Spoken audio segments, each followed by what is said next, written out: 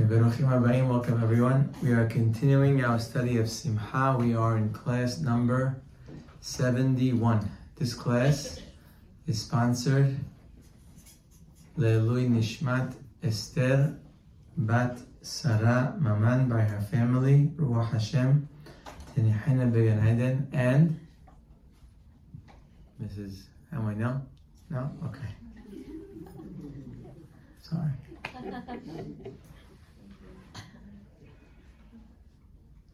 Okay, we are in class number 71. Last week we spoke about Davar Tov, how De'aga, how worry can be resolved with Davar Tov, something good. And we spoke about a Bayit Ne'eman as being one of the Davar Tovs, a great piece of our life. If it's Tov, will solve many of our issues. Today we're going to be a little more focused on this subject. And we're going to start off with a few important questions about marriage. Number one, what is the purpose of this creation that Hashem made in this world called marriage? What was He thinking? What was He trying to achieve when He made such an institution? Why is it that a person should get married? If somebody asks, why should I get married? What's my goal? Why did Hashem make men and women so different? Which of course creates so many issues when they are living together. What was the plan behind that? Before we answer these questions, it's important just to lay down the foundation that when it comes to important things in life, we generally don't just wing it and try to figure out later on what the results are. For example, it would be inconceivable that a person would open a business, would open a factory without clear plans of what they're trying to manufacture, what they're trying to sell, how they're going to do it, to whom they're going to sell, who's their customer. We can't imagine that a person would start building a home or a building without first planning hours and sometimes years to see exactly what they want to build and how they want to build it. A good builder will not lay one stone until he knows where the last stone is going to be. We can't imagine what a building would look like if it had anything less than that. How much more so? We have in Shas something called a Kal Vachomer. Kal Vachomer means if you pay so much attention to a business, if we pay so much attention to a house, a physical home, how much more so should it be clear to every person that gets married or is looking to get married, what exactly are they trying to build? How can the results be awesome when we don't have that clarity? It should be to no one's surprise that unfortunately many marriages fail And we're not going to talk about the divorced marriages. We're going to talk about even regular marriages, the ones that are day-to-day that seem to be okay. It almost seems like okay marriages are the best marriages, because that's all really that you can expect. There's not much more than just being okay. If you're getting along and you're not fighting too much, so you're doing well.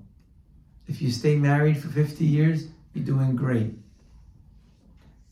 But really, I don't think we would consider that a success in anything that's worthwhile. For example, in business, nobody would say, oh, I'm in business for 50 years, so I'm doing great. You're not doing great until you tell me if you're making money. What are you making? What are you doing? What was your goal? What were you trying to achieve? So it's not a surprise that we see many struggling marriages. And like I said, even the ones that are not so struggling in our eyes, it could be in light of the purpose. It is a tremendous struggle. For example, if a business was made to make billions of dollars or millions of dollars and they're making $100,000, that's not a success. It's a failure. Even though it may not look like a failure, but in the context of what was supposed to happen, it's not even close. So in that measurement, there are many failures in marriage. We could say perhaps even most marriages. If we looked at the purpose and understood what the goal is, we would say, whoa, I don't know if anyone is like this. I'm not sure if anyone has been close to this. And I don't say that we're going to walk out of here having amazing marriages because of this class. But there is no way to even get close to that if we don't even know what it is. What is the goal? What is the purpose? What does the blueprint say? What are we trying to build? What is the last stone on top that we're trying to reach?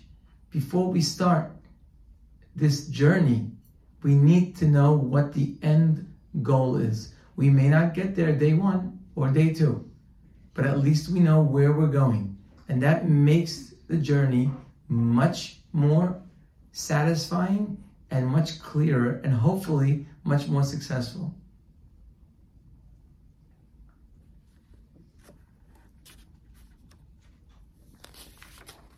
Not every mitzvah that we mention in this class do we ask, so what's the purpose? So what's the purpose of Shabbat? What's the purpose of Kashrut? What's behind Tefillin? Not every time we do a mitzvah do we have to go and analyze what's behind it. Because in reality, you can keep Shabbat 100% the right way, and even though you don't know why, what was the purpose in the Creator's mind when He gave us Shabbat? What did He want us to achieve? It would be beautiful if we knew what was behind the mitzvot, and we find many holy Sfarim talk about, to the best of our ability, why Hashem said to do this and why He said not to do this. But in the reality of how the mitzvah looks, a person who understands what's behind the tefillin or doesn't understand, they do the mitzvah exactly the same. The actual physical mitzvah doesn't change if you understand why or why not. It's that way for Shabbat. It's that way for any mitzvah that we do. So we don't have to ask on every mitzvah why. If we asked why, it's an extra credit. And if we got the answer, it would be a great cause for celebration. But the actual mitzvah would not change. We just have to learn what Hashem wants, and we do it. And we know in the end, everything is going to work out the right way. When it comes to marriage, it's not like that. This is not a bonus question. This is not a question, okay, fine, we'll be married, we'll do all the right things anyway, it's the same thing. Oh, it would be great if I understood why.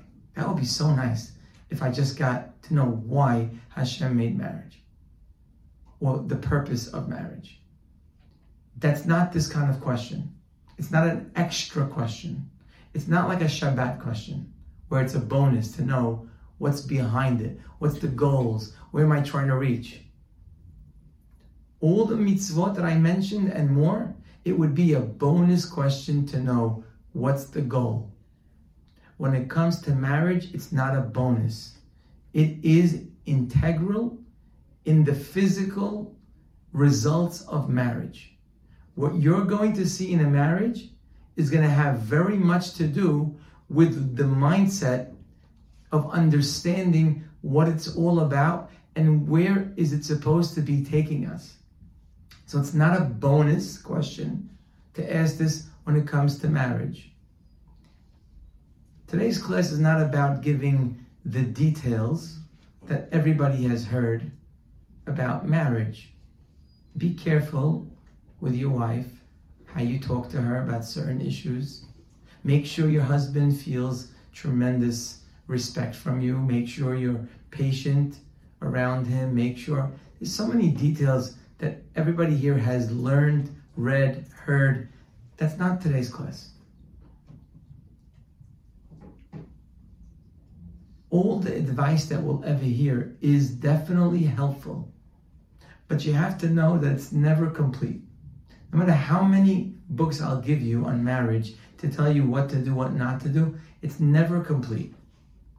Because no woman is the same, and no man is the same, and no combination is the same. What works for most may just not work for this one. What works all the time may not work this time. There are so many aspects of the relationship that you can never get it right. It's not a blueprint where you open Shulchan Aruch and say, okay, so what do I do now?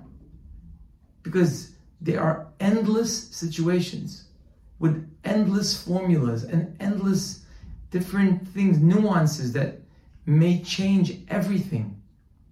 It's not like that in Tefillin. In Tefillin, there's a question here, there's a question there. You look it up, you open Shulchan Aruch, you put it on. Left hand, right hand. Are you lefty? Are you righty? What part of your head? What part of your arm? Shabbat. What's allowed? What's not allowed? Is this okay in this situation? It's black and white, more or less. When it comes to relationships, especially marriage, the most complicated relationship, it's not like that. There is no Shulchan Aruch that you could open up and read, okay, so this situation calls for this. Not always. Not in this case. This is an exception. So many exceptions. Very little rules that you could say apply all over when you go down to the specifics. So therefore, it becomes so essential to marriage to understand the bigger picture. Because if you understand the bigger picture, the details become so obvious depending on the situation. Shabbat, even if I don't have the bigger picture, I have all the details. It's going to work. Because once I have the details, I'll make it the best Shabbat that it could be. But in marriage, it's not like that. So if you don't have the details always to check or to check from a book, you're going to need to know the bigger picture. And then you'll be able to apply the principles based on your understanding of what's supposed to be in the end. Because it's not always clear. And it's not always going to be printed. That's why I say this is not a bonus question. This is not, oh wow, it would be great to know this. It's not, it would be great. This is essential. You need to know this before you get into it. Before we discuss what is, let me tell you what is not. Most people who are asked this question will say, well, why did Hashem create marriage? People will say, to have children. Piru urbu. Which is obviously not true. You don't have to be married to have children. Besides, Hashem could have made children come from the ground like a tree, like a fruit, like most things that grow in this world. They don't have to come from a union of a man and a woman. So that's not the reason. Clearly that's what happens, and maybe an important part of marriage, but that's not the purpose of marriage. To have children is not the purpose. Besides that, we found so many great people in our history, so many great rabbis that got remarried twice, sometimes 3 times. Even though they already had children, their wives passed away. They already fulfilled the mitzvah of Piru Urbu. They weren't going to have children anymore at the age they got married. But yet they got married again. There was no mitzvah of having children. So why did they get married for? We find a halacha by the Kohen Gadol. As you know, the Kohen Gadol was the master of ceremonies in the Bet HaMikdash on Yom Kippur. He did the avodah. The halacha says that if he's not married, he cannot do the work in the Bet HaMikdash. He had many children, but he needs to be married. There's something about being married that makes the Kohen Gadol capable of being a person who's serving Hashem in the Bet HaMikdash.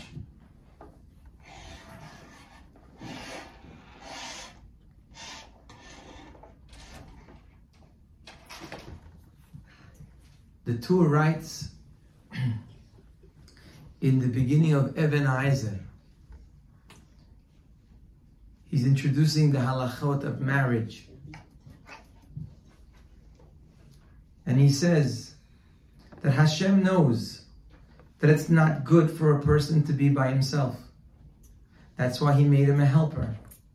Ve'od, and furthermore, ki kavanat ha'beri'ah ba'adam kedei lifrot ve'lirbot. Meaning, our creation, one of the purpose is to have children.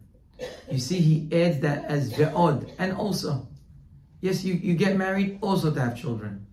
But the first thing was not about having children. The first thing was it's not good for a person to be by themselves. What does that mean?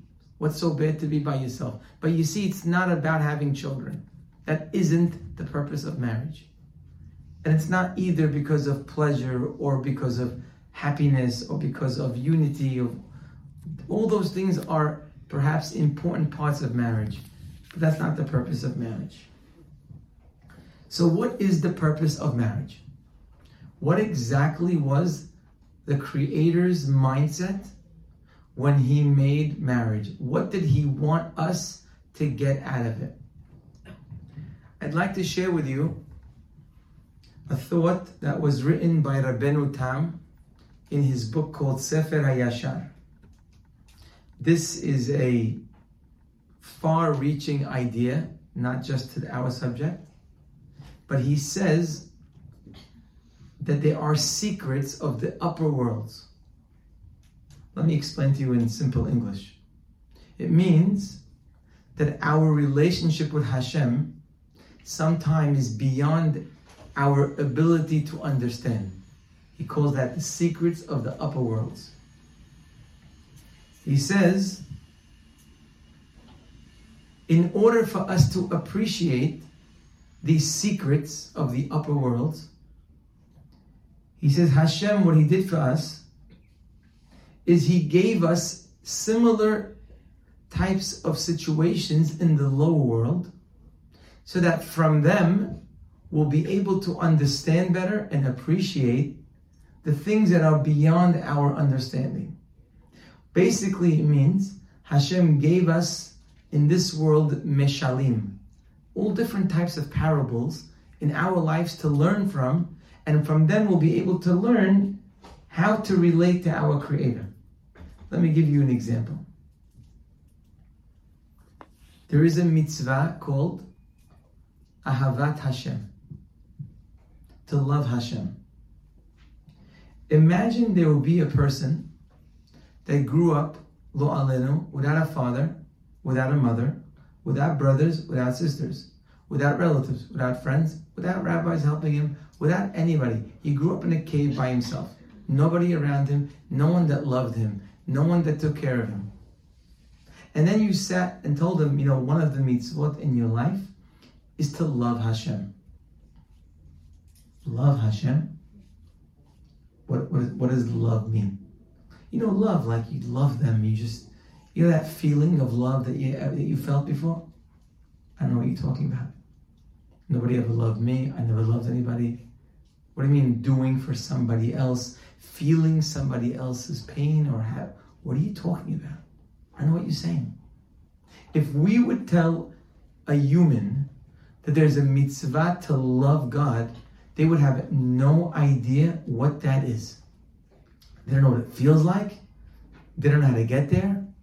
It would be a waste of time to tell a human. That would be called Sodot Ha'elyon. It would be a secret of the upper world to love God. What does that mean? So what does Hashem do for us? He puts us in a world and we have a father that loves us, a mother that loves us, brothers, sisters. We feel the love. Hopefully we start to love ourselves. And all of a sudden, when it says, oh, you know, you're supposed to love God. Oh, I know what that is. I've experienced that. I saw people who love me. Hopefully I love people too. I know what that feels like. I know what you have to do when you're in love with somebody. You talk to them.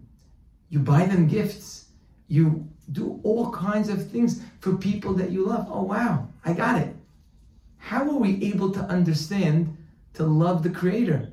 Only because He gave us a mashal. He gave us a parable in our life. He put us with people that love us and that we learn to love. And then we get it. Oh, wow, that's what He wants. Without that, we wouldn't know what He's asking us. And there are many things in life like that, where Hashem wants a certain relationship with us, but we won't be able to appreciate it because it's way above our understanding. So He gives us physical examples, and from there, we're able to get to the higher purpose and the higher worlds. So let's talk about a mitzvah. I'm not sure if you know this, but there's a mitzvah in the Torah that is the purpose of all mitzvot. It is the purpose of every single thing that we do in life. We open up Shema Yisrael, that pasuk or that parasha that Hashem tells us to say every day, at least 2 times. We're saying Shema. What is the first thing that we hear? Shema Yisrael Hashem. After we say Hashem is one, what's the first thing that we talk about? Ve'ahavta et Hashem Elokecha. We are commanded to love Hashem. This mitzvah is repeated no less than 13 times in the Torah. Just that alone says, wow, this must be an important item. If you look in the Zohar Kadosh writes, come and see, bo v'r'eh, en lecha, I'm translating in Hebrew, en lecha davar, there isn't a thing, shehaviv lifnei HaKadosh Baruch Hu, that is dear, that is precious to Hashem, kemi she'ohev oto. There is nothing more precious that we can have with our Creator than a relationship of love. In fact, the Sefer Ikarim writes, he says that the ahava, the love for Hashem is, he calls it, tachlit kol ha-Torah. It is the purpose of the entire Torah. That means all the mitzvot that we need to do. All the averot, the things to stay away from. Everything in the Torah is leading to one stone on top. That stone is called Ahavat Hashem. To have a loving, emotional relationship with the Creator of the world. Rabbeinu Bachya writes that the standing of a person in Olam Haba is dependent on his level of Ahavat Hashem. Meaning in Olam Haba there's different levels. So how do they decide the levels? Based on what? Based on which act? Based on which mitzvah? Says Rabbeinu Bahya, it's dependent on Ahavat Hashem. The measurement of Ahavat Hashem basically decides a person's eternity.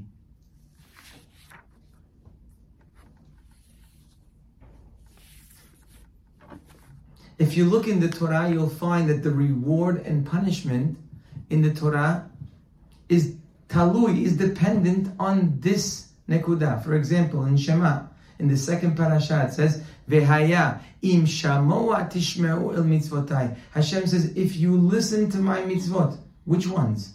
Le'ahava et Hashem Elohechem. To love Hashem with all of your heart. I will give you rain, I will give you beracha. And you'll find throughout the Torah, Ve'oseh chesed la'alafim. Hashem says, I do kindness for thousands of generations. Le'ohavai. Those who love me. Yehoshua bin Nun, at the end of his life, he gave his last words to Am Yisrael. He says, Ve'nishmartem me'od. Be very careful. Le'ahava et Hashem Elokechem. Be careful that you develop a loving relationship with Hashem. You see, our relationship with Hashem is not meant to be a dry relationship of us doing things because He said.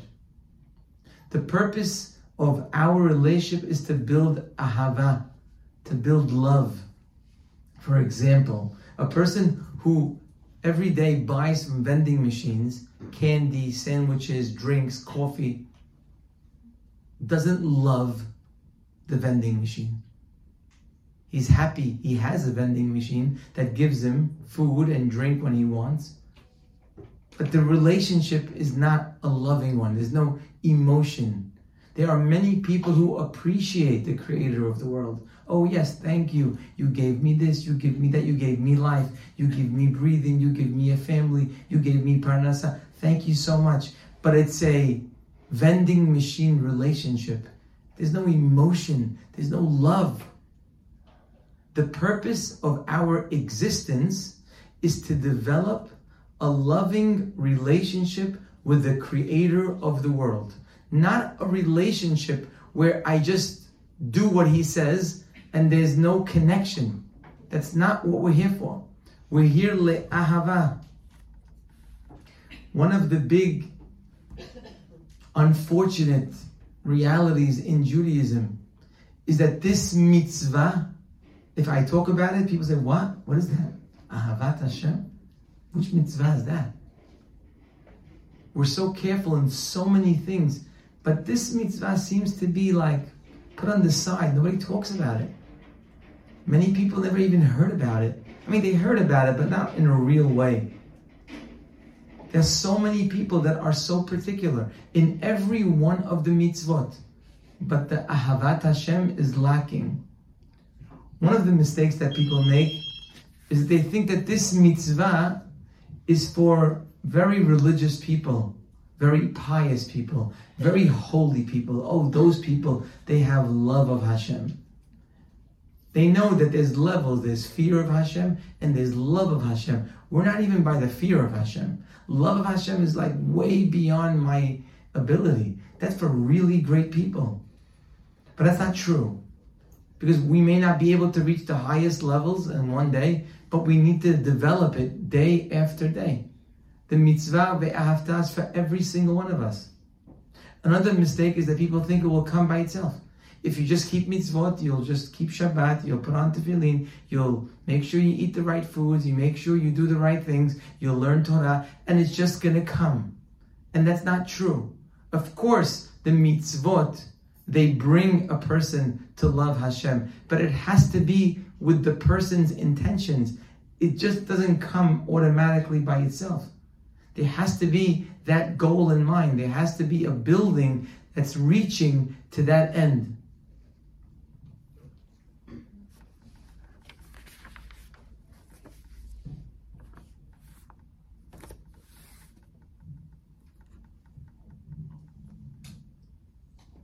is a famous story that took place some 2,500 years ago between Yirmiyahu Hanavi and the philosopher Plato. Yirmiyahu Hanavi was standing and crying about the destruction of Jerusalem. And suddenly Plato, who saw him crying, he approached him and said, "I'm very surprised." He says, "I have two questions on you. Number one, they say you're a wise man in the Jewish nation. Why are you crying about destroyed rocks and destroyed wood? And the second question I have on you is, the Beit HaMikdash is already destroyed. And it's not befitting a wise person like yourself to cry on things that already happened in the past." Two questions. A, why are you crying about stones and wood? And B, it already happened. It's done. Wise people don't cry about the past. Yirmiyahu Hanavi, when he heard these questions, tells Plato, I'm sure as a philosopher, you encountered many questions that maybe you don't have an answer for. Would you like to share them with me, and maybe I can help you? And Plato was very happy to hear that someone might help him with his sfekot, his doubts, things he didn't know how to answer. And he asked Yirmiyahu one question, and Yirmiyahu answered him. Another question, he answered him. All his questions, he answered one by one. Plato was shocked. He couldn't believe, is this a human being? Is this an angel? What kind of person is this?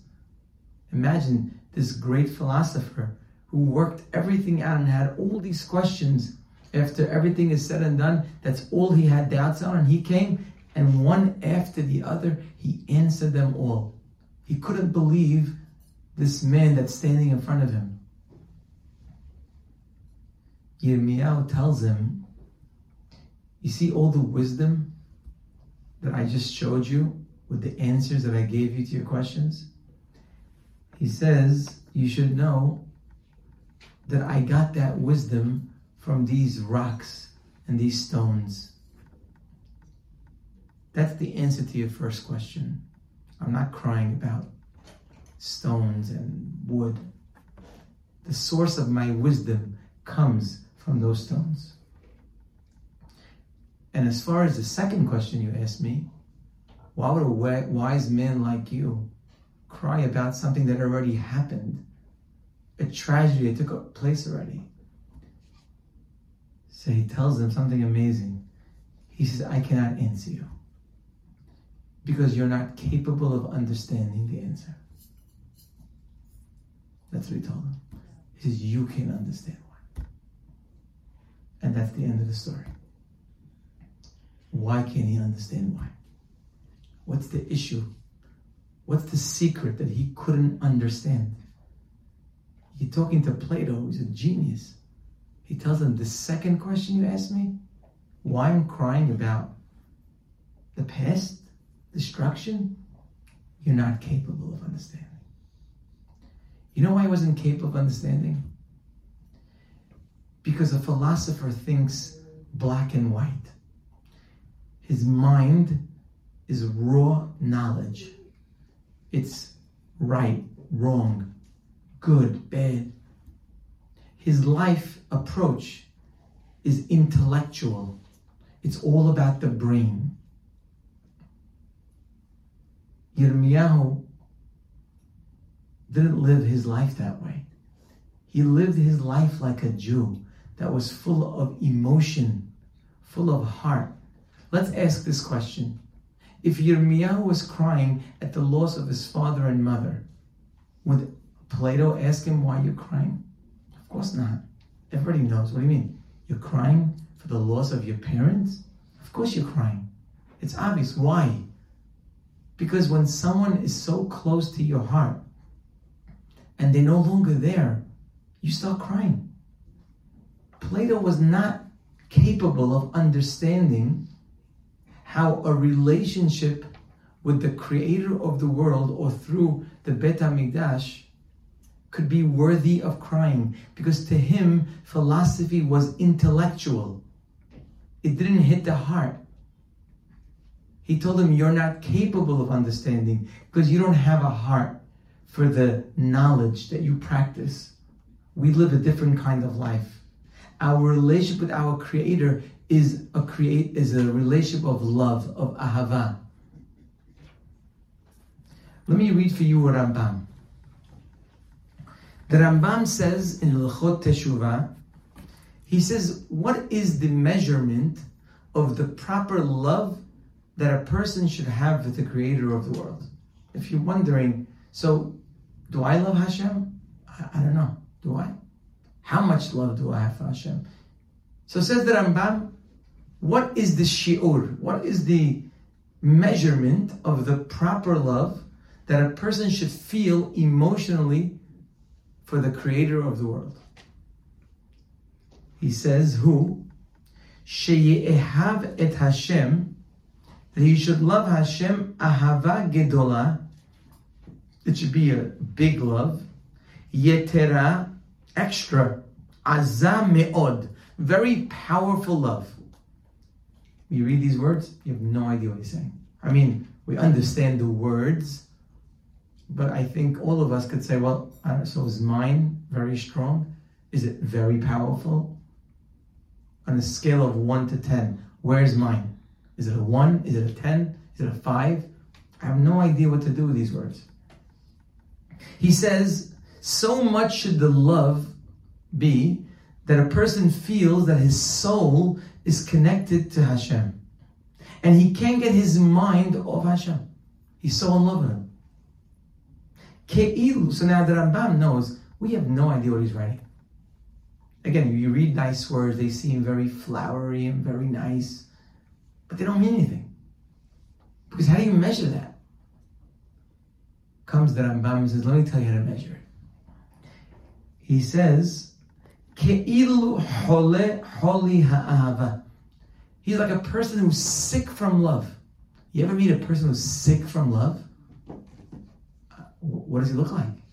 Says the Rambam, She'en dato penuya, his mind is not free, means there is no space in his mind, me'ahavat ota isha, when he's in love with a woman. Vehu shoge ba tamid, and his mind is always on this woman that he loves. Bem beshifto, if he's sitting somewhere, he's thinking about her. Bekumo, whether he's up, around, going somewhere, he's thinking about her. Ben sha'a shehu ochel, he's eating. Shoteh, he's drinking. What a shock. In the middle of the mitzvah of ahavat Hashem, of loving Hashem, the Rambam starts talking about the love of a man and a woman. He just took like the highest spiritual achievement in life and a little bit lowered it. The physical love of a man and a woman, I mean, it's very nice, but does that belong in this halacha of the Rambam? That now he wants us to start imagining the love of a man and a woman with each other? Is that where he wants our mind to be involved now? When he talks about the holiest mitzvah of loving Hashem? Is he not lowering it a little bit? Is that a mashal we should be thinking about at this point of time? But he brings it in. And he says, because he has, you know why? He has no way of describing to a person, what does it mean to be so in love that you're sick from love, that you can't hold any other thought in your mind in a normal way without thinking about the one that you love. That's the only mashal he can give us to give us a little bit of of a comparison. When you read this, you say, oh, I don't know how much in love I am with Hashem. I'm not sure. I don't think I'm that in love. Because hopefully a person has been in love. I say hopefully. That's not my words. Let me read for you the words of the Reshit Chochmah. The Reshit Chochmah says, one of the holy books that we have in our library. He says, you can't believe he's saying these words. He's a very strong rabbi. He speaks some very strong words. Reshit Chochmah. He says, Mi shelo hashak isha, someone who didn't fall in love with a woman, who domen lahamor upahot mimenu. He's like a hamor, he says, and even less than a hamor. I'm not going to translate the word hamor. He says, Ki min hamurgash tzarich sheyaskil ha'avodah ha'elokit. He says, because if you never fell in love with somebody, then you never could understand what it means to love Hashem. So basically, you're left out. You can't love God if you don't have any physical example in your life. You might walk around thinking, oh, I love Hashem so much. You don't know. You don't know how much I love Hashem. Hashem, I love you. You even put a bumper sticker on your car and say, I love you, Hashem. And maybe you sing the song, I love you, Hashem. And maybe you talk about it with your children. But when you read this Rambam, you say, oh, I'm not sure how much I love Hashem. I'm not sure. Because he gave me a mashal in the real world. By the way, it's not the Rambam who gave him mashal. Hashem gave the mashal. Hashem created, like Rabbeinu Tam says, he created the purpose of life, which is to love Hashem, to have that relationship with Hashem all day, every day. He created a physical example in this world called marriage. Marriage isn't something that we just do. Marriage is something that's supposed to elevate our entire purpose of life, which means that if we don't find in our marriages, in our relationships in general, marriage is the highest relationship. If we're not capable of finding the highest love in our marriage, then that's going to tamper with our love of the Creator. Because the only mashal, imagine a person only felt in their marriage on a scale of 0 to 100, they only got to like a 30. Maybe that's good in today's world. A 30. It's good. You got a 30, it's good.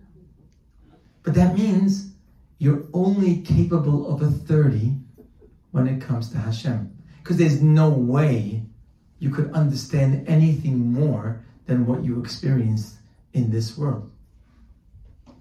So that's why the Reshit Chochmah is saying, if you don't have that relationship in the right order, if you're not on top of your game in marriage, then you can't reach love of God. What an amazing thing. It comes out that marriage actually is our assistant in life to be able to reach the highest purpose of life. And the better you are at marriage, the greater you can be at your full mission of being in love with the Creator of the world. All along we thought that falling in love in marriage and being in love with marriage is this physical item that Hashem put for our pleasure and our enjoyment, which of course it is. But it's only a little taste.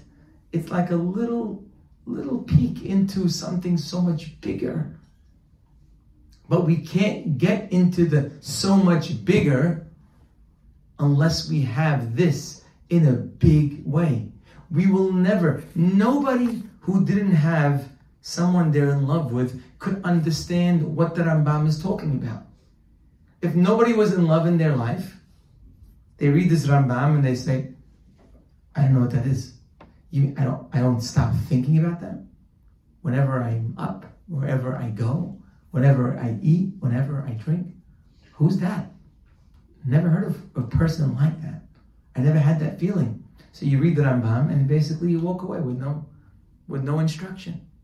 Because this kind of instruction, you can't get it from words. You see, emotional things, you can't learn them from words. That's why Plato could never understand what Yirmiyahu will explain to him. You could learn intellectual from words, but you can't feel from words. What will Yirmiyahu tell him that he would understand? Nothing. There's nothing to understand. The Rambam continues. Vehu sheshlomo amar derech mashal. He says, by the way, I'm going to explain to you now what Shlomo HaMelech was intending when he wrote in his Shir HaShirim, Ki holat ahava ani. Shir HaShirim is a Megillah that Shlomo HaMelech wrote. And basically, if you translate it, it basically describes a love story. A love story of a man and a woman. So shocking that Shlomo HaMelech would write such a story. He wrote Mishle, beautiful. His father wrote Tehillim, gorgeous. He wrote Kohelet, Musar, strong Musar. And then he writes Shir HaShirim, and if you read it and you translate it into English, which I don't recommend, because it's very misleading, you're reading a love story. A man who's in love with a woman, and she's in love with him. And they try to figure out how they can get together. That's what Shlomo HaMelech wrote. Says the Rambam, that's what he was expressing when he said, Holat ahava ani. That's part of Shir HaShirim. There's a pasuk that says, I am so sick from love. Says the Rambam, Vekol Shir HaShirim, the entire Megillah of Shir HaShirim, Mashalhu le'inyan zeh. It's all a mashal for this subject. In fact, if you open up the Mishnah in Masechet Yadayim, there's a Masechet called Masechet Yadayim. It talks about the Tum'ah of the hands. And over there it says that Rabbi Akiva made the following statement. He says, En kol ha'olam kulo kedai. He says, there's nothing that happened in the history of the world that's worthwhile like the day. There's no day in the world. If you ask me, what is the day in the world that was the most kedai? Like something happened that day that was the most worthwhile of any day in history. I would say Yetziat Mitzrayim, maybe Matan Torah. I would say things like that. Says the Rabbi Akiva, the greatest day is the day Shenitan Bo Shir HaShirim LeYisrael. The day that Shlomo HaMelech shared with us Shir HaShirim. Wow, shocking. A book that we would look at it and say, I don't know, it's like a little bit, does it belong in Tanakh even? Like, should it be outside of Tanakh? He doesn't stop. Look what he says. Shekol ketuvim, all the holy books are Kodesh. They're holy. Sefer Torah is holy. Any of the books of Tanakh are holy. Tehillim is holy. Shekol ketuvim, all the written books are Kodesh. We kiss them. Veshir HaShirim, Kodesh Kadashim, is holy of holies. Shir HaShirim is a different level.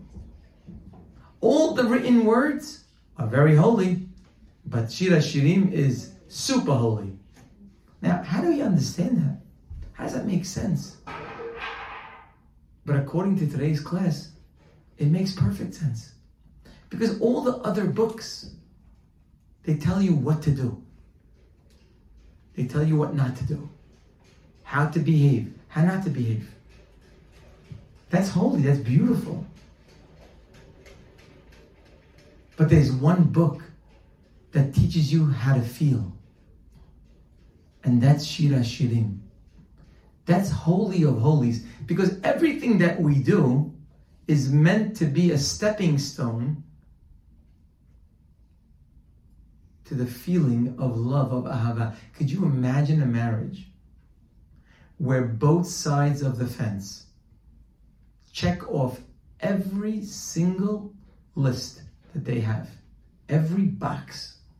They were taught all the things to do and not to do. And they just walk around with a list all day and they check it. Oh, they taught me that when my husband comes home, I'm supposed to go open the door and greet him. Let me see, okay? I go. And I even repeat the words that they said to say. And the husband says, oh, they told me that every once in a while I should buy my wife jewelry. I think it's time now. Let me see. I go buy her. And then I read, here, I just want to show you how much I love you. Yeah, that's right. That's the right word. It's beautiful. What a marriage. Could you imagine a marriage where both sides fulfill every one of their obligations? That's a marriage you never saw, by the way. Where everyone fulfills their obligation to the top. The husband does everything he's supposed to do. And the wife does everything she's supposed to do. But there's one thing missing. There's no ahava. What kind of marriage is that? It's a failure marriage. But what do you mean? They do everything right. Yes, but they're missing the most important part of a marriage. And that's the emotional connection. That's what Rabbi Akiva is saying. All the books, they're great. They tell you your obligations. Do this, don't do this. Go there, don't go there. Eat that, don't eat that. Beautiful. You need that. A marriage without obligations can never reach the love and the emotions. But that's not the end. That's just Kodesh. That's just holy. But Shira Shirim is Kodesh Kodashim, because Shira Shirim hits the mark. Shira Shirim is the purpose of marriage and the purpose of life. It's the purpose of everything that we do. It's the relationship with the Creator that is what we're supposed to be achieving. And now we can better understand what happened in the Holy of Holies. The holiest place on earth is Eretz Yisrael. In Eretz Yisrael, the holiest place is Yerushalayim. In Yerushalayim, the holiest place is Har HaBayit, the Temple Mount. In the Temple Mount, the holiest place is the Bet HaMikdash. In the Bet HaMikdash, the holiest place is the Hechal. Only Kohanim can go there. In the Hechal, there is a little room called the Holy of Holies. That is the holiest spot on the planet Earth. And you go in there, what do you see? You expect to see something special, and you do. You see the Aron. You see the box that's housing in it the tablets that Moshe Rabbeinu got from Har Sinai.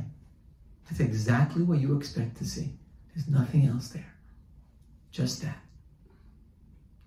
But then if you look again, you'll notice something a little shocking.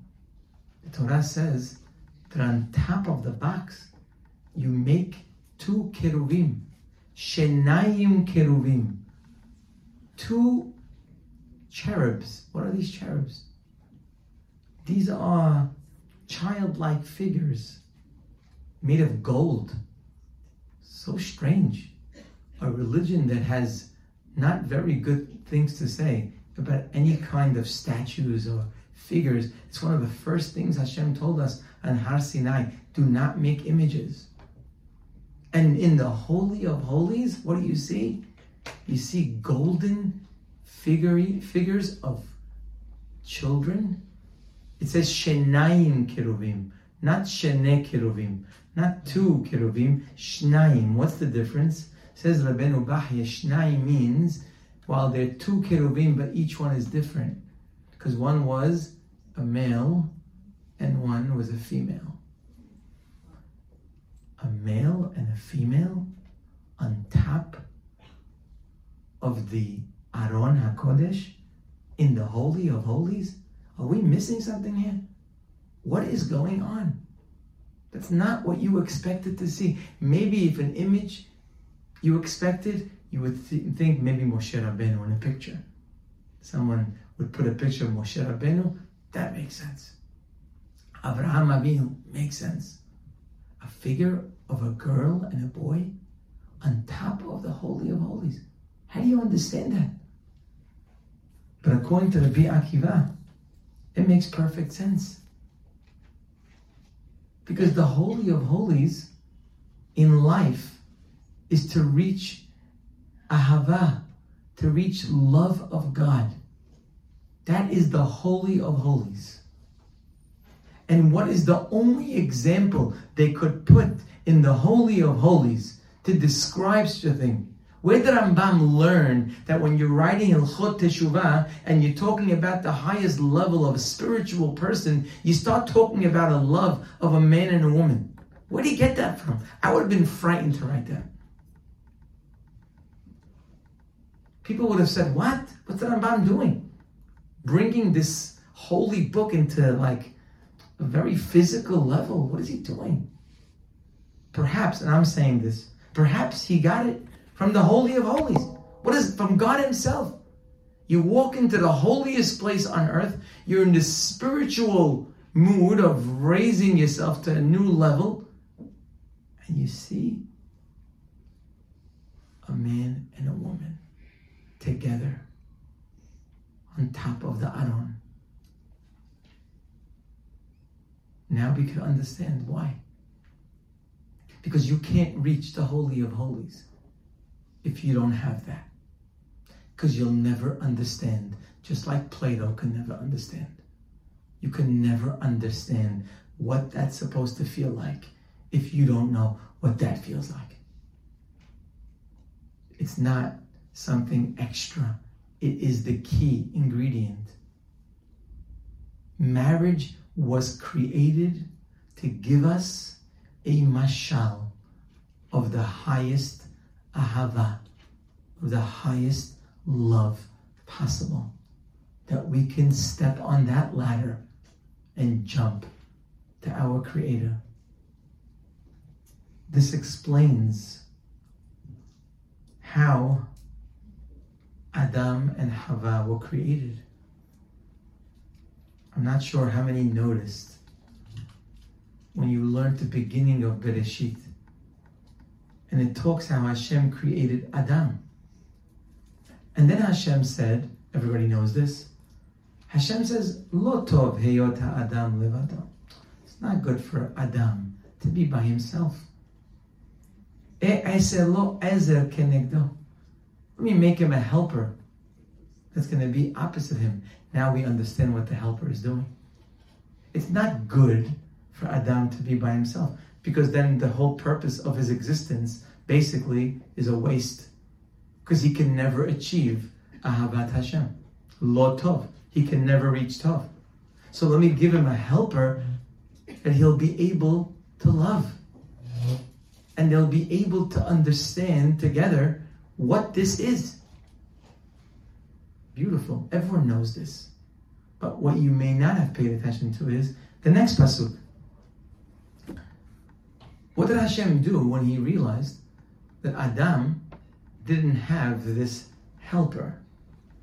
So Hashem formed from the earth, it says, Kol hayat hasadeh. He made all the animals, the wild animals of the field. Ve'et kol of hashamayim. And he made all the birds. Vayaveh el ha'adam. And he brought them to Adam. He brought him the cats. He brought him a dog. He brought him a lion. He brought him an elephant. He brought him a dolphin. He brought him, not fish. He brought him an eagle. He brought him the most beautiful birds, the most amazing animals. Every one of them he brought to Adam. That must have taken a long time. He brought him this one, and this one, and that one, and this one. Lir'ot, to see, ma yikralo, to see what Adam will call that animal. And he called every one of these creations, he gave them names, defining their essence. The end of the pasuk says, after it says that he called each one by their name, Ul Adam lo matza ezer kenegdo. But he couldn't find from all of these creations someone that's going to help him. Wait a second. Did Hashem think that a dog is going to help him? What was going on here? Again, let's see this picture again. Hashem says, oh, he's alone. He can't make it alone. He can't succeed alone. Okay, so he starts creating elephants and lions and bears and dogs and cats and all kinds of birds. And one by one, he brings Adam. And Adam looks at them, he names them, he sees their essence, he names them. And after he names all of them, the pasuk says, oh, after all of that, he couldn't find a helper for Adam. And then after he made the woman, Vayomer ha'adam, says the Adam, oh, zot ha'pa'am, oh, this is the right one. Zot ha'pa'am means, it sounds like Hashem was giving him so many opportunities to connect with all of the animals that he made. Maybe this one will help him, maybe that one will help him, maybe this one could help him, but no one could help him. Until he created a woman and said, oh, this one, Zot ha'pa'am etzem me'atzamai. This is a bone from my bones. Ubasar mi besari. It's flesh from my flesh. Lezot yikare isha. This one can be called an isha. The other ones can't be called an isha. Al ken, says the pasuk, oh, therefore, Ya'azov ish et abiv ve'et imo. A man must leave his father and mother. Ve'davak be'ishto. And become united with his wife. Ve'hayu lebasar echad. And they can become truly one. What's going on here? Why did Hashem have to create the animals? Did Hashem not know that the animals won't go? So number one, Hashem is teaching us that in order for Adam to love this woman, he has to look for her. He has to chase after her. That's one of the reasons why we're not born married. A woman and man must be chasing. You have to look. Oh, it's not that one. Every time you date and it doesn't work out. Oh, great, it's not that one. You know how many dates Adam went on? Every single behemah he went out with. And he says, it's not the one. Why does Hashem put him through that? For what reason? Because in order to create that bond, he has to look for her. He has to feel the value of what she is. And sometimes you don't know what someone is until you go through others that didn't work. And you went one by one. That's one lesson that Hashem was teaching Adam. To love something, you got to go after it. You got to pray for it. You have to do all that you can. It's not meant to be where you sit back and it just happens to you. Because there'll be something lacking in your ahava. Adam had to keep looking. Try this one. No. Try that one. No. God, I'm exhausted. Keep going. How many times have people felt exhausted from dating? I can't. I'm tired. I don't want anymore. You got to keep going. People think Adam got married. Oh, it was so easy. He only had one wife. He didn't. He had so many options till he found that one. That's one lesson Hashem taught Adam and all of us. And the other lesson is that no animal can be your acquaintance. Because there's something missing. What's missing from a lion? It's amazing. What a great relationship that is. You have a lion, it's beautiful. It's powerful. beautiful. Great. What's missing from the line? In fact, if you think I'm over exaggerating, Rashi says that Adam went with every behemah. Hashem told to date each one and have like a relationship with them to see. Velo nitkarera dato, but it didn't work until he went with Hava. What's going on there? What's going on is that an animal is not capable of the emotional connection that two humans can have.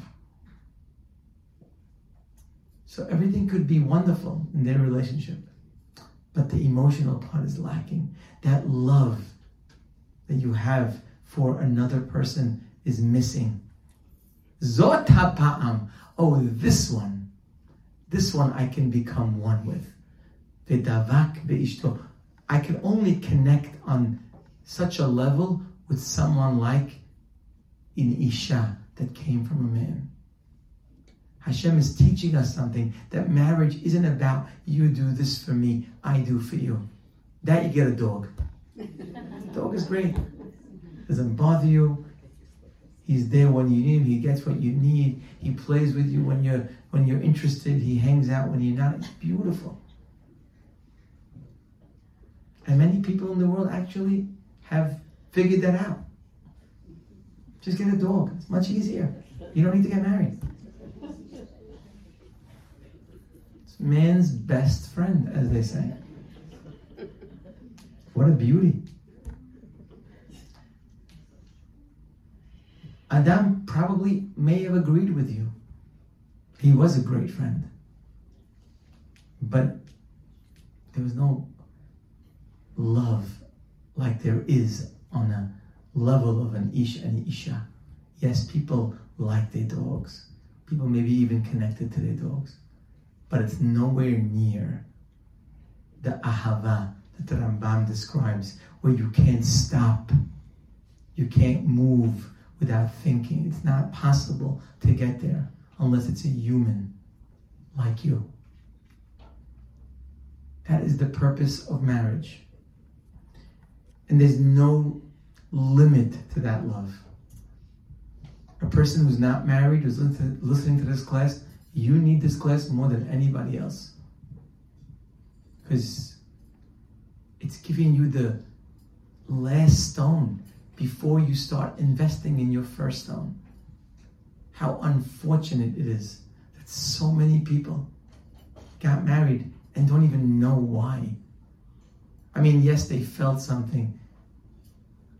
Maybe they felt something special, but they didn't realize what they were trying to achieve. And of course, things along the way are going to fall apart. And those who are married, it may be a little late, but it's never too late. And there's never a level where we say, oh yeah, we're good. We hit a very high level. Let me give you an example. In the Torah where we see, you can never say you hit the top level of ahava. The Torah tells us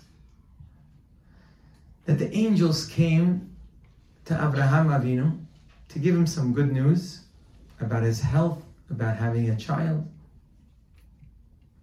And they said to him, Vayomeru elav. They said to him, Ayeh Sarah ishtecha. Abraham, where's your wife, Sarah?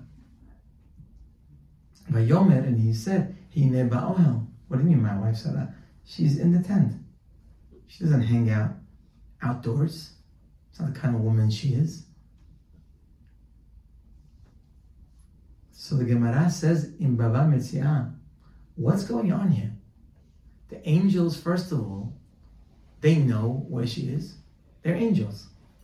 And second of all, what is their business to ask him where his wife is? Why is that an important question? Where's your wife? That's not a nice question. Why are the angels asking him that? Says the Gemara, Yod'im hayu mal'achei hasharet Sarah imenu hechan haita. Of course they knew where she is. Ela lehodia shetzenua haita. They wanted to bring out that she is a modest woman, which is such music to a great man's ear, that his wife is tzenu'ah. In fact, in Judaism, the highest level of righteousness of a woman, for example, the Gemara says that if a person is zocheh, if he has merit, he gets to marry a tzadeket, a righteous woman. Beautiful. Rashi alav shalom says, tzadeket tzenu'ah. What's a tzadeket of a woman?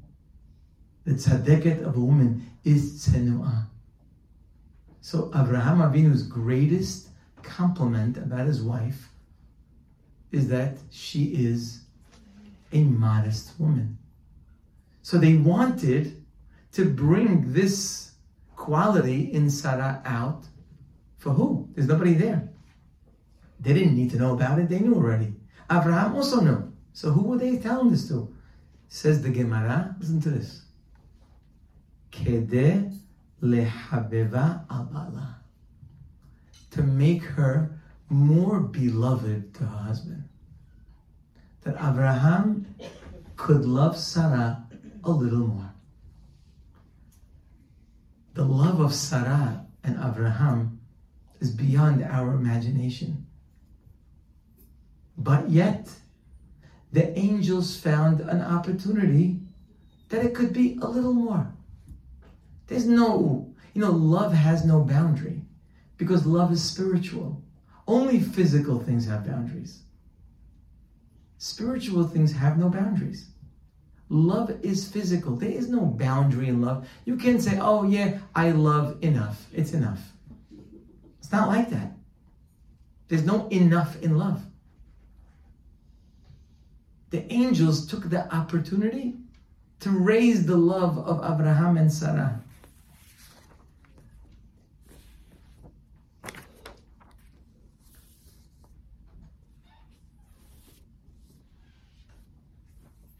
Just as a side point,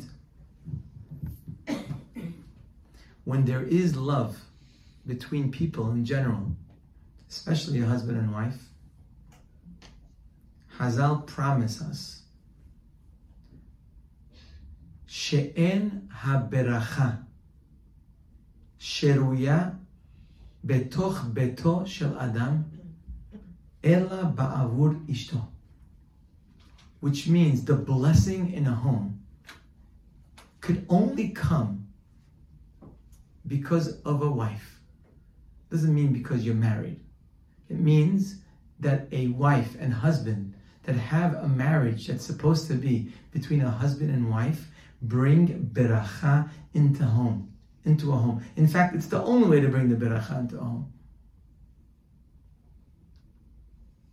So it's not just the purpose, it's also the blessing, but I think they're connected.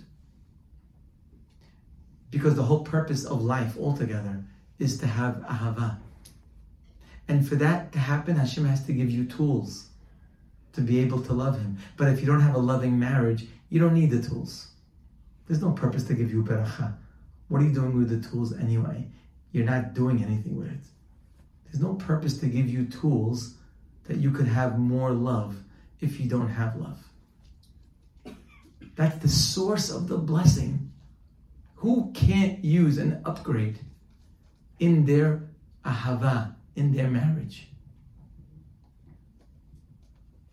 How does a person do that? What is the way to raise the level of love in relationships in general? Hashem is a great example of that. We find in Parashat Noah that when Noah was introduced to us, it says that Noah was a righteous man. Later on in that parasha, after Noah already built the teva, He built the ark, waiting for the flood to come. Finally, the time came. And the pasuk says, listen to this pasuk, Vayomer Adonai leNoach. Hashem tells Noah, Bo ata, go you, v'chol betecha el hateva, and your family. Could you imagine that moment? You have a world that is basically getting destroyed. The whole world. All the people in it. Everyone's getting destroyed. And there's only going to be this man with his immediate family that's going to be saved. And from him, we will rebuild the new world. Hashem tells him it's time. You need to go into the Teva. But the pasuk doesn't end there. Look how the pasuk ends. Ki otecha ra'iti tzadik lefanai bador hazeh. Because it's you that I have found to be a righteous person in this generation. Why does Hashem have to say that? Why does Hashem have to tell Noah that you're a righteous man? Is that like an important part of the story? And isn't it obvious? It's so pashut. You're saving this man from all of humanity. Obviously, he's special. Why does Hashem tell Noah this? And the Torah reports it to us as if it's very important information. Well, it's not important for us because we were already told he was a tzaddik. God told us already. Why does he have to tell us this? And the answer is Hashem is teaching us how to build relationships, how to build people.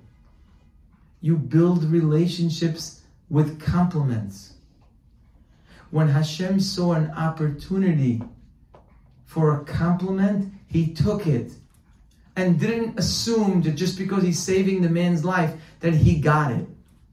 We assume so many times, especially in a marriage, that the compliments are obvious. It's so obvious. We already do so much for the other person. It doesn't have to be spoken. We've heard many times, actions are louder than words. Well, guess what? They're not. Whoever said that doesn't know anything about success in life. Actions are not louder than words. Sometimes you need actions to prove your words, but actions are not louder than words. There's nothing louder than a word. Don't assume that Noah is being built up because you saved him. Tell him why you saved him. Tell him why he's special. Don't assume that he knows it. Hashem is that example of how to build relationships of ahava. And he tells us about it. There is a well-known Mishnah. It's a Mishnah in Pirkei Avot, Perek Bet. The Mishnah talks about the students of Rabban Yochanan ben Zakkai, one of the greatest sages in our history. And it says over there that he had 5 special students, Hamisha Talmidim. And it lists each one by name. And after it lists each one, it says a description about why that student was very special. So for example, it says that Hu haya moneh shivhan, which means that their rabbi would say their praise. Rabbi Eliezer ben Horkanos, he was bor seed. He was like a hole in the ground that was completely sealed, that no matter how much you put in it, nothing goes through. He remembered everything. She'eno me'abed tipa. He didn't lose one drop. Rabbi Yehoshua, Ashrei Yolato. Fortunate is the mother who gave birth to him. What can I say about him? I guess he was like Keter Shem Tov. He had everything. Rabbi Yosef Hasid. He was a very pious man.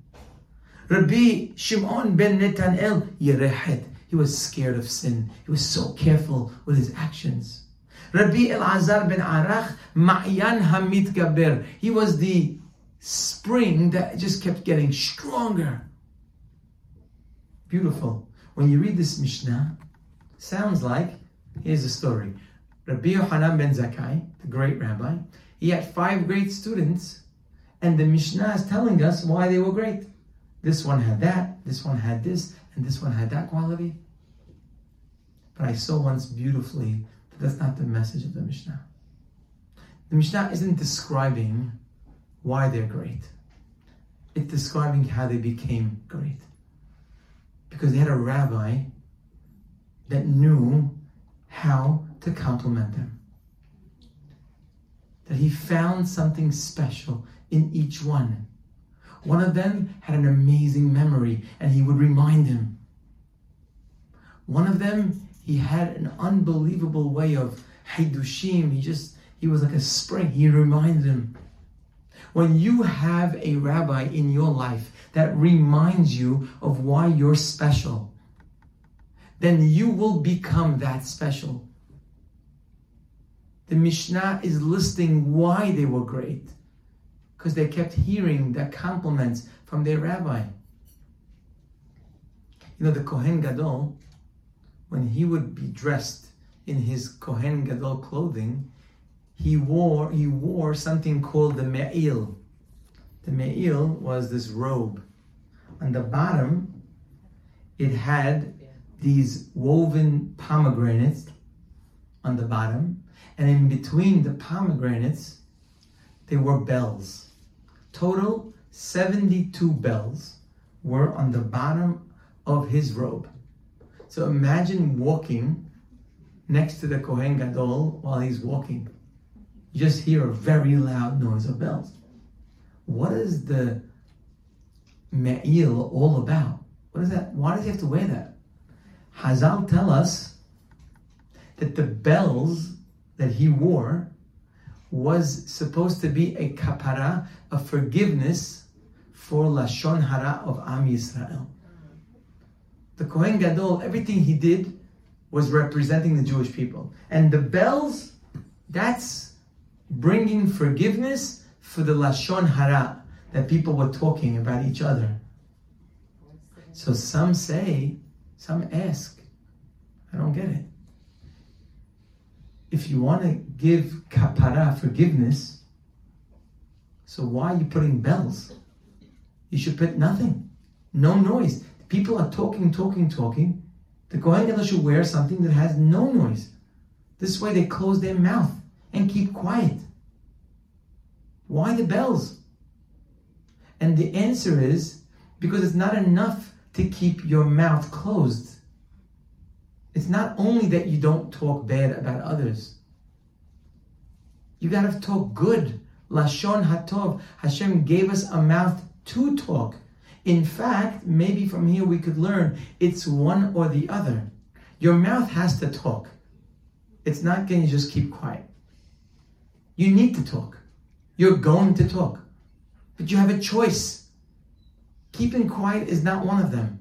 So you either compliment people or you talk negatively. You know what the kapara of talking Lashon Hara? The kapara is the noise of the bells. Lashon HaTov. That's why when the person who had sara'at, when it came time to cleanse him, it says they bring 2 birds. The Zohar says, why 2 birds? So Zohar says one of them is for Lashon Hara. Zohar says, and the second one is for Lashon HaTov. One is for the bad talk, and one is for the good talk. What does that mean? It means that when you speak Lashon Hara, it's a double problem. A, you spoke terrible, A. And B, you didn't speak good. You didn't speak complimentary. You didn't raise the people in your life. So it's 2 issues that the Metzorah has to have forgiveness for. Bottom line is that the compliments that we give each other is one of the greatest building blocks of ahava, of love. Some people feel, if my home was normal, if people in my home acted the right way, I would be full of compliments. You don't know how many compliments I would give my husband if he acted like a normal person. You don't know how many compliments I would give my children if they were just behaved and did the right thing. I think most people feel that way. I wish I could compliment them. Just give me a reason to compliment you. I'll do it all day and all night. That's a mistake. Because it's not goodness that brings compliments. It's compliments that bring goodness. It's the lack of compliments that's causing not enough reason to compliment. We need to be like Rabbi Yohanan ben Zakkai. He found something. They didn't have everybody has something. There's nobody that's zero on everything. If they are, then speak to your local rabbi. But there's nobody that we know, I think, that doesn't have something to compliment. There's something there. So compliment it. And you will start seeing greater reactions from that person. Not only is complimenting somebody bring ahava, brings love. That is the aleph bet. Again, I repeat. The aleph bet means the building blocks of love is compliments. Not only does it build love, but it also builds strength. It gives people strength. When you give someone a compliment, it gives them a little boost of energy to be able to do more in their life. It works all the time.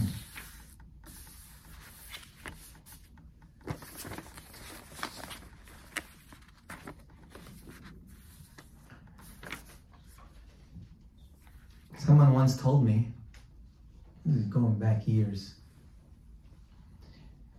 he was basically coming to complain about his wife because he looked miserable. So I told him, why do you always look miserable? He says, Rabbi, what can I tell you? He says, my wife is just impossible. She only cares about herself. She's always buying things for herself. She wants to go on a trip every month somewhere. It's always about her. He said, it's very hard to live with such a person.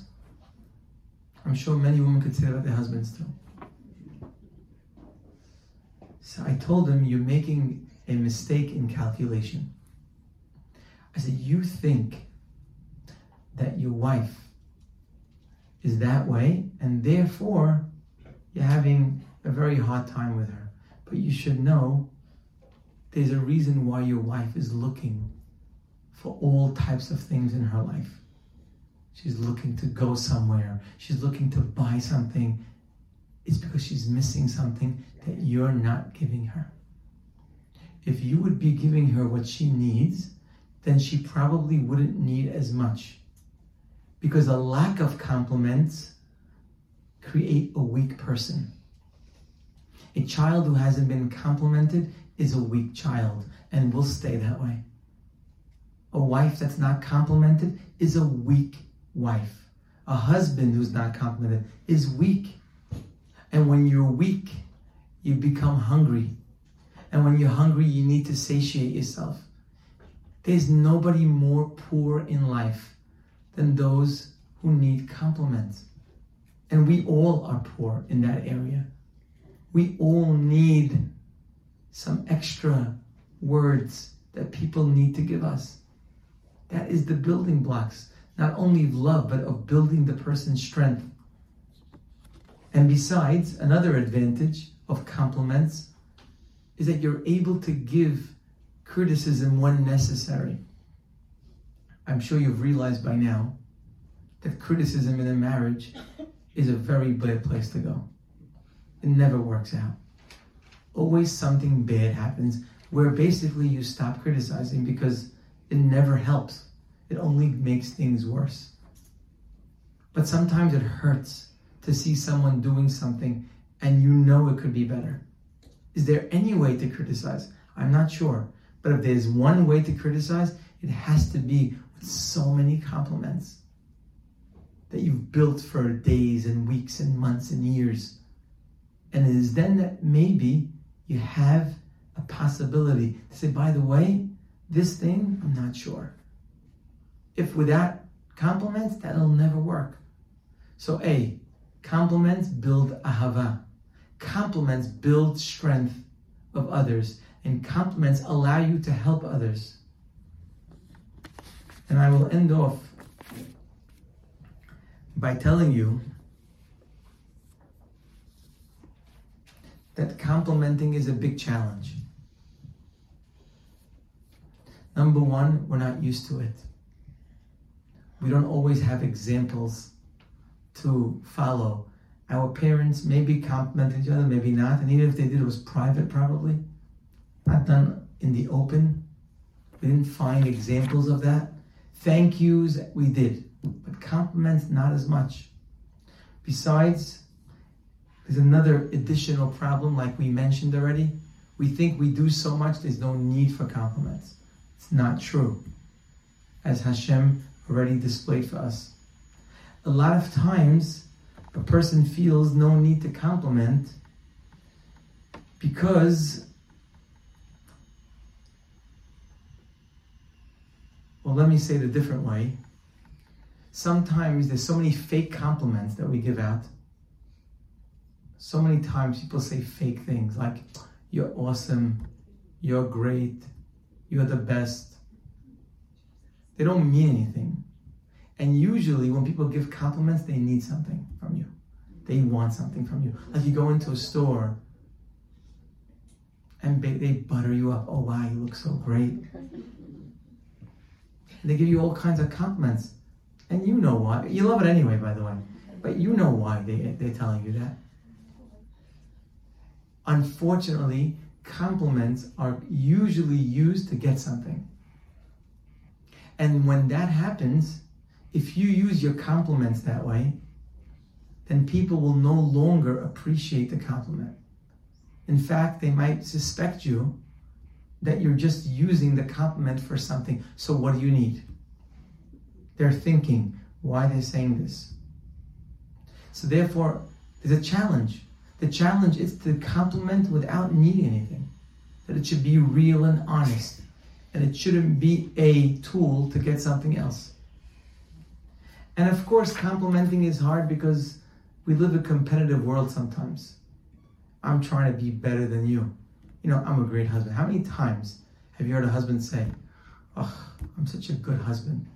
My wife, she just doesn't do the right things. And how many times you spoke to a woman and said exactly the same thing? And sometimes the same wife and husband, they feel the same way about each other. There's something in us that makes us want to feel like we're on top. That we're the one that's making this marriage. You bought this house because of me. You understand? I put your children through school. I'm the one who shops for your children. I feed your children. You hear words like that.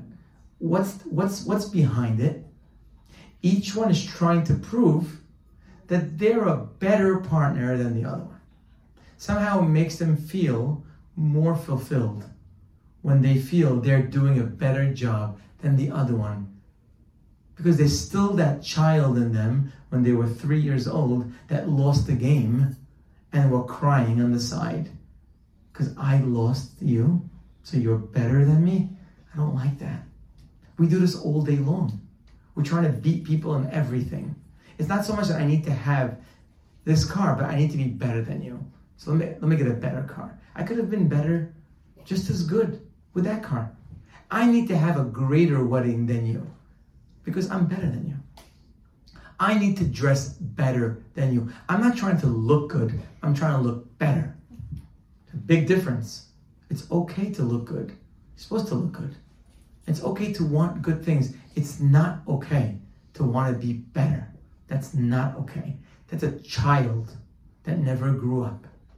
It's a child that has very bad character. And unfortunately, we take that straight into marriage. That same attitude. I need to be a better husband than my wife is a wife. And she feels the same. That's a terrible attitude. And that kind of attitude makes it very hard to compliment sincerely. Because when you compliment someone, oh wow, you're so good at this, you're so good at that, and all of a sudden, it almost feels like they're better than you. Especially if they're not giving you compliments back. It makes them feel like they're better, that you're not the better one here. And that's hard to swallow for someone who you're competing with for the crown. But there is no other way. There is no other way to build a loving marriage than to be full of compliments day in and day out. Real compliments, sincere compliments, meaningful compliments. And for those who are not married, now is the time to start complimenting your brother and your sister. I ask kids 18 years old, have you ever complimented your brother? And they look at you like, no, I never even thought about it.